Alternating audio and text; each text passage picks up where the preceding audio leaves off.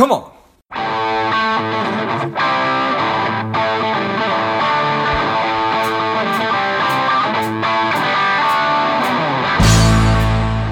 Welcome to Money Savage, your savage approach to personal finance. This is George Grumbacher, and the time is right. Welcome to today's guest, the strong and powerful David Burkus. David, are you ready to do this? Yeah, let's do it. Excellent. Let's do this. David is a best-selling author, sought-after speaker, and associate professor of leadership and innovation at Oral Roberts University. His newest book, Friend of a Friend, offers a unique perspective on how to grow networks and build key connections. I'm excited to have you on. David, tell us a little bit about your personal life, some more about your work, and why you do what you do. Wow, that's let's see if I can answer all with one statement, right? So I am. It's interesting. I'm a writer first, a writer and speaker. That's kind of the entrepreneurial business model. I call myself an accidental professor. The gist of that is, when I was married very young, my wife was in medical school, so I had all this time to kill. So I went back to grad school, and somehow that led to adjuncting courses, which led to a full-time position for 6 years. But writing and speaking has always been the passion, and the reason is that I really like taking ideas from the world of social science that are insights for how to live better, how to work better, et cetera, and breaking them down, putting handles on them, turning into tools that people can use. So the big thing I always try and tell people is I'm trying to get good ideas out of the ivory tower and into the corner office or the co-working space or the coffee shop, wherever work gets done. Well, I appreciate that. And with so much information that is at our fingertips these days, I like to say that a lot of the time we are drowning in information and starving for knowledge. So I think you and I are on the same page. Well, what was the motivator to write the new book, Friend of a Friend? Yeah. So, the big idea there is that there's a lot of networking advice out there about giving an elevator pitch and when and how to use business cards and all sorts of stuff. And fundamentally, it has two big problems. The first is that it's advice, which means it's autobiographical. It reflects more about the person giving it than about you and whether or not you can use it. And the second is that networking seems to have somewhere along the line gotten considered to be the thing we do when we're trying to add more contacts. So we go to the weird meetups and that are speed dating for professionals, and everybody feels awkward, and yet we still go to them for some reason.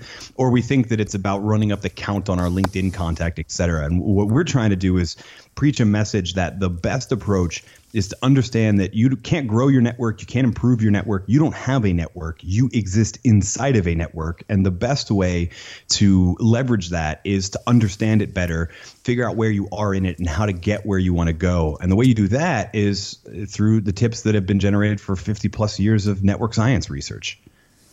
Got it.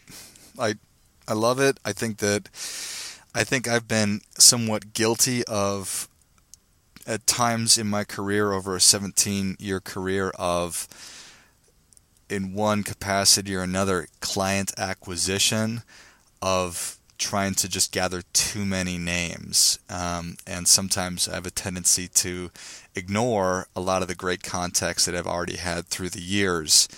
And part of that is probably just because our brains are not wired to be able to keep track of large numbers. So it probably makes more sense to just go back to the people that I already have a relationship with.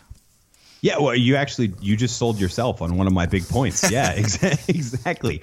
What you're in the network science lingo, what you're referring to is kind of making new ties versus going back to your weak or your dormant ties, the people that you know but you haven't talked to in a while. And, we pursue both with the understanding that if your close contacts, the people you talk to every single day, if they had new information for you, you would know it pretty quickly because they're your close contacts. So new sources of information, sales leads, whatever it is, comes from the people that are somewhere else in the network. And a lot of us take the approach that means total strangers. But exactly like what you said, there's a wealth of people that we already know. So building rapport isn't really that much of an issue. We've just lost track of. And what's interesting to me is that humans feel weird reaching back out to those people.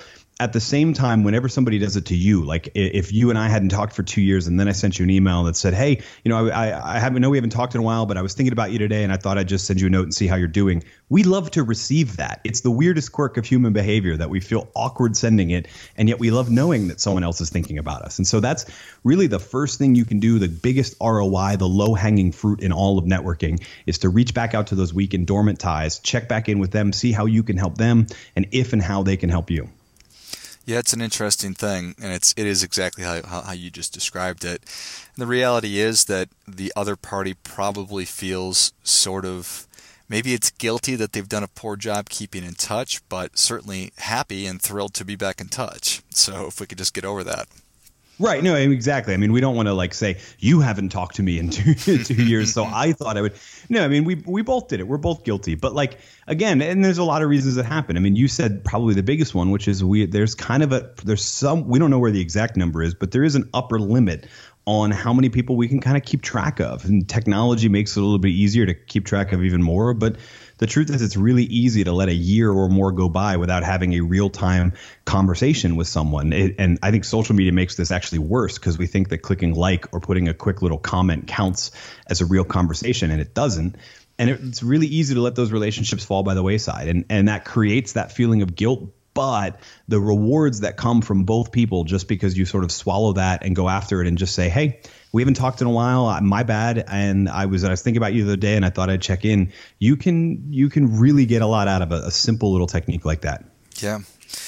Well, I had the opportunity to read a lot of your book before our conversation today, and I'm grateful that you sent it over.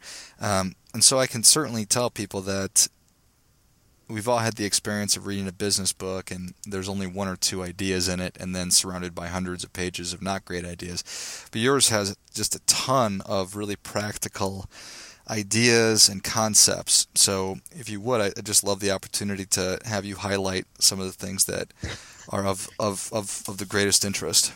Oh, well, thank you. You are too kind. That's exactly what we try and do, is put a couple more tips in it. I'm guilty of doing the same thing, of reading certain books that, like, this is a really short book, and yet I still feel like it could be shorter. Right. So we try to make it a little bit more like that. Each chapter in the book is a different insight from the world of network science and a discovery from the people that study how humans connect and who connects to who. And I think, the weak and dormant ties is one that gets a lot of play, but what people don't do is connect it to the idea of how do you actually reach back. And the other one that people are probably a little familiar with might be the 6 degrees of separation idea, or some people may have played the game 6 Degrees of Kevin Bacon, although, spoiler alert, Kevin Bacon is not the center of the Hollywood universe. The real lesson of that, though, isn't that, like, hey, look, there's 7.4 billion people on the planet and we're all connected by 5 to 6 introductions. It's if you start to think sort of exponentially about the network that you're already in, including your weak and dormant ties, and then how many just millions of people are 1 or 2 introductions away from you, you already have, within probably one friend of a friend, 1 degree of separation, you probably already have most of the people that you need in your network to be successful, just 1 degree of separation out. So you don't have to go to these grand meetups, et cetera. You can just start exploring the fringes of your network. And I coach a lot of people to do that with a really simple question, which is, who do you know in blank? With blank being that industry, that company, that sector, that you're, even sometimes geography, that you're trying to get to understand a little bit better. You're trying to make a transition into that industry. Who do you know in tech? Or you're trying to get to work for a certain company. Who do you know in Procter and Gamble? And the reason this works is that you're not like LinkedIn stalking someone and then tracing back and trying to find a route and begging for introductions. You're just taking an open posture and exploring of a bunch of different people that you already know, that are already connected to you. Who do they know? And when those answers tend to overlap, most people will give you a list of 2 or 3. But when you keep hearing 1 or 2 names coming up, no matter how many people you ask, that's a really good sign that that's the person you're supposed to make the connection to. I think that makes a lot of sense. Interesting.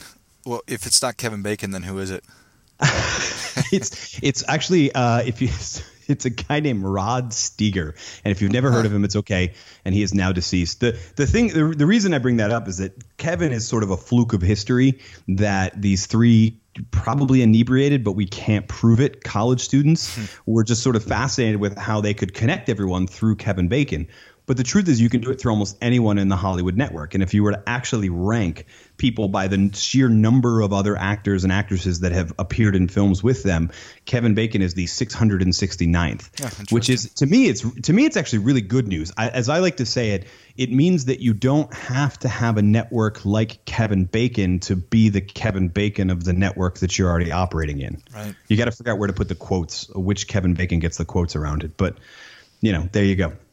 So I really like what you were talking about, because LinkedIn is such a unique tool that will allow you the ability to sort of back into an individual at an organization or whoever you're trying to get in front of.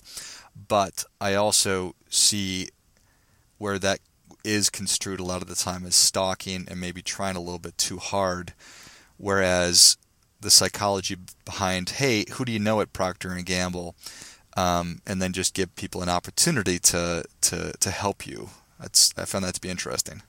Yeah, I mean, every introduction, every time you're asking someone to introduce you to somebody, it's actually an endorsement. I don't think we think about it that way. That if I'm asking you to introduce me to one of your contacts, I am also asking you to endorse me. And so you create this moment of like, oh, I don't really know if I want to, take my clout and weigh it on this type of person. But when you ask someone, who do you know in blank, you're going to get a list of people, and pretty much everyone on that list would be people that they would already feel comfortable with. So it's a much more natural follow-up to then go, oh, you know what, would you be willing to connect us? Or even better, if you don't even say, would you be willing to connect us? You say something like, would you be willing to check and see if such and such would be willing to get together and talk, right? So you're already sort of promoting this double opt-in idea. Don't blindside this person with an introduction to me, but would you be willing to go ask if they would be willing to meet with me? That's kind of makes the call to action much lower, which makes the number of times people take you up on it much higher. Got it. That's interesting. I think that's a simple shift, but probably, I would imagine, because you're referring to this as network science, as something which has been tested. Yeah, and I mean, little shifts make all of the difference. Recognizing that dynamic, like I said, is not just that these people are connected and therefore you can leverage it, but that there is the whole fancy network science term is social capital, which is the value that's in a network. To recognize that sort of connecting you two will either deplete that person's social capital with the one you're trying to get introduced to, or increase it depending on who you are. Recognizing that means that you understand what's at stakes, and if you only use it when you know that there's going to be a benefit, you're going to have a much higher proportion of getting the introductions you want and to the right people. Nice. Well, I'd love to hear a little bit about this idea of building teams from all over your network. Yeah, so this is a really interesting insight that we found in the literature, and I think it applies whether you're thinking about organizations or you're thinking about just yourself. And what happens is we tend to kind of cluster off. We tend to have our people that we trust, the sort of band of brothers, right? Or I actually still need to think of some way to phrase that with sisters, silo of sisters, I guess, although that doesn't sound now that nice. But silo is actually a good term for what tends to happen. We can be so clustered off because we know and trust these people. But what happens is that if everybody is close connected and they're all reading the same things, consuming the same information, they're all solving the same problems together, eventually they all think alike. In fact, the term that is used in the science is redundancy, which I think is a really good way to think about it. Mm-hmm. And so what we find is that it's the teams that actually kind of have a constant refreshing of new people, the people and the teams that are together for about 18 months or so, and then they disperse and go work on a new project, and a couple of people go to the next project, but then a couple of new people come in. Those tend to be the people that have the most success over the long term. And in the book, we look at what's known in the tech industry as the PayPal Mafia, this group of people, depending on how you want to count, between 20 and 200 people who used to work at PayPal before it was acquired. And then because of the differences in cultures, all fled within the first year of acquisition. And it's people like Elon Musk and Peter Thiel and Reid Hoffman and all of these people that have either invested in, founded, advised, sat on the boards of, et cetera, most of the influential companies in tech. What I think is interesting is you trace them. They don't all go together and just work with this 5 people that used to work together at PayPal that go from problem to problem. It's that they're constantly jumping into a project, meeting new people along the way, then contributing what they can, and then jumping back off and letting new people come in. And that's the way long term that social capital is created for the whole industry, but also then spills over to the individuals who are involved in the projects. Got it. That's interesting. You named off some really successful people, obviously, that were involved with PayPal, and I can certainly think of a couple of more, but 150 to 200 people. All right, well, so how would I go about building teams from my network? Yeah, so I think the lesson here for the individual is to kind of audit who you're interacting with. Who are the people that you're always going back through? So go back through meetings and call logs and emails and see, am I trusting? It's much more of a check and audit moment than a here's how to do it. But just see, am I trusting the same, half a dozen or dozen people, or am I already kind of, on this project I have this group of people, and on this one I have a different group of people. Ideally, it's sort of like the difference between a mentor and a board of advisors, right? Am I trusting the same 2 or 3 people with all of my problems, or am I thinking, okay, based on their expertise and how well I know them, et cetera, am I putting together a team of people for that one problem, and then it's a different team for a different problem? One path, we know it from the literature, is far more successful, and that's to not trust the same 2 or 3 people every time. So I think it starts with audit it and see what you're doing, and then make changes as you see the need for it. Yeah, I think that would be a great benefit for me, because I suppose I'd refer to myself in a lot of ways as a visual kind of a learner. So when I do audit everything and sort of try to put groups together, that would probably help out a lot. So, well, and how about talking about hobbies instead of work? So so to go back to those networking events, I think this is a really interesting one. That the most, at least in North America, if not the entire world, one of the most common questions when you meet someone for the first time. If I just put you on the spot and asked you, what do you think it is? What do you do? Exactly. What do you do, right? I'm even guilty of this. I ran a podcast for 8 years when the opening question was, so who are you and what do you do? The reason this is a less effective question is, so first of all, there's the human element. If Gallup's data is right and only 18% of people are highly engaged in their job, then more than 80% of people don't really want to answer that question anyway. They'd rather talk about something else from their life that's engaging. But statistically, there's a principle in network science called multiplexity. It's a really fancy SAT word. So if you ever see it on that, just decide it's the right answer. It probably is. And what it refers to is the number of contexts for connection you have with somebody. So if you just know someone through work, like you see each other, maybe when there's cake in the break room or something like that, but you don't know anything about them except for work, that's a uniplex tie. And if you see someone at work and your kids go to the same school and you both play in the same like softball league, that's a multiplex tie. There's multiple different contexts for connection. And the research is really clear. We build a deeper relationship faster with someone and make a stronger bond and become more useful to them and them more useful to us when we build multiplex relationships. So where I turn this into is asking questions about hobbies, et cetera. Don't ask people, what do you do? Because the statistical likelihood that you'll both connect over work is very small, because it's only one of multiple facets of who that person is. So ask a lot of different questions. Humans are multifaceted, so be multifacinated in them. And it's more likely that you'll find that initial thing to connect and then the things that can build a multiplex tie. I don't know what's better, multiplex or multifacinated. Those are both really good.